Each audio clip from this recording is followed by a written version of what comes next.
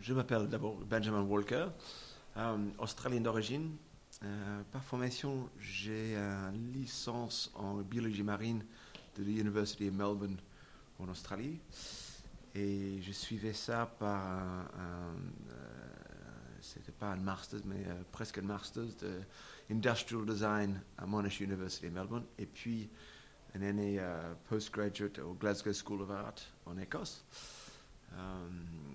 Ça, c'était dans les années 90. Et là, j'ai une activité de design. J'ai mon agence depuis 10 ans, s'appelle Touraine Design Studio, qui est basée en Touraine.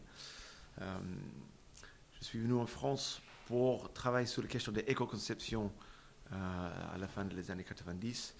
Et à fil de l'aiguille, je suis tombé sur l'enseignement d'abord à NC, ensuite à Reims, EZ à Reims. Et ça fait 5 ans que je dirige un programme Masters en Innovation Responsable à l'école de design à Nantes-Atlantique. Pourquoi le transition? Qu'est-ce que ça m'intéresse?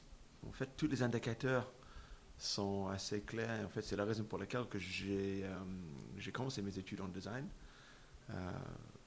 en suivant une étude d'écologie et biologie, parce que j'ai vu les choses ne vont plus, il y a des problèmes, et souvent les sources des problèmes sont les designers en trop. Et donc, c'est pas uniquement les designers. Donc, je me suis dit, ça va être intéressant de quand même connaître, devenir acteur de ce métier-là, afin d'être un vecteur de changement. Et l'enseignement, bon, j'ai mon agence où je travaille sur cette question au quotidien.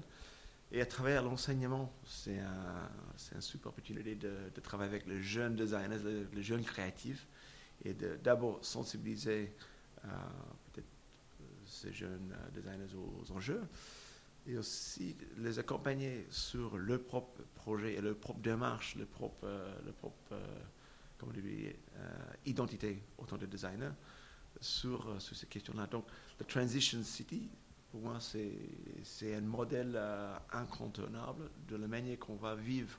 On doit vivre. Bon, c'est pas un modèle figé, mais les valeurs qui sont représentées dans la Transition City sont complètement les valeurs pour notre société de demain.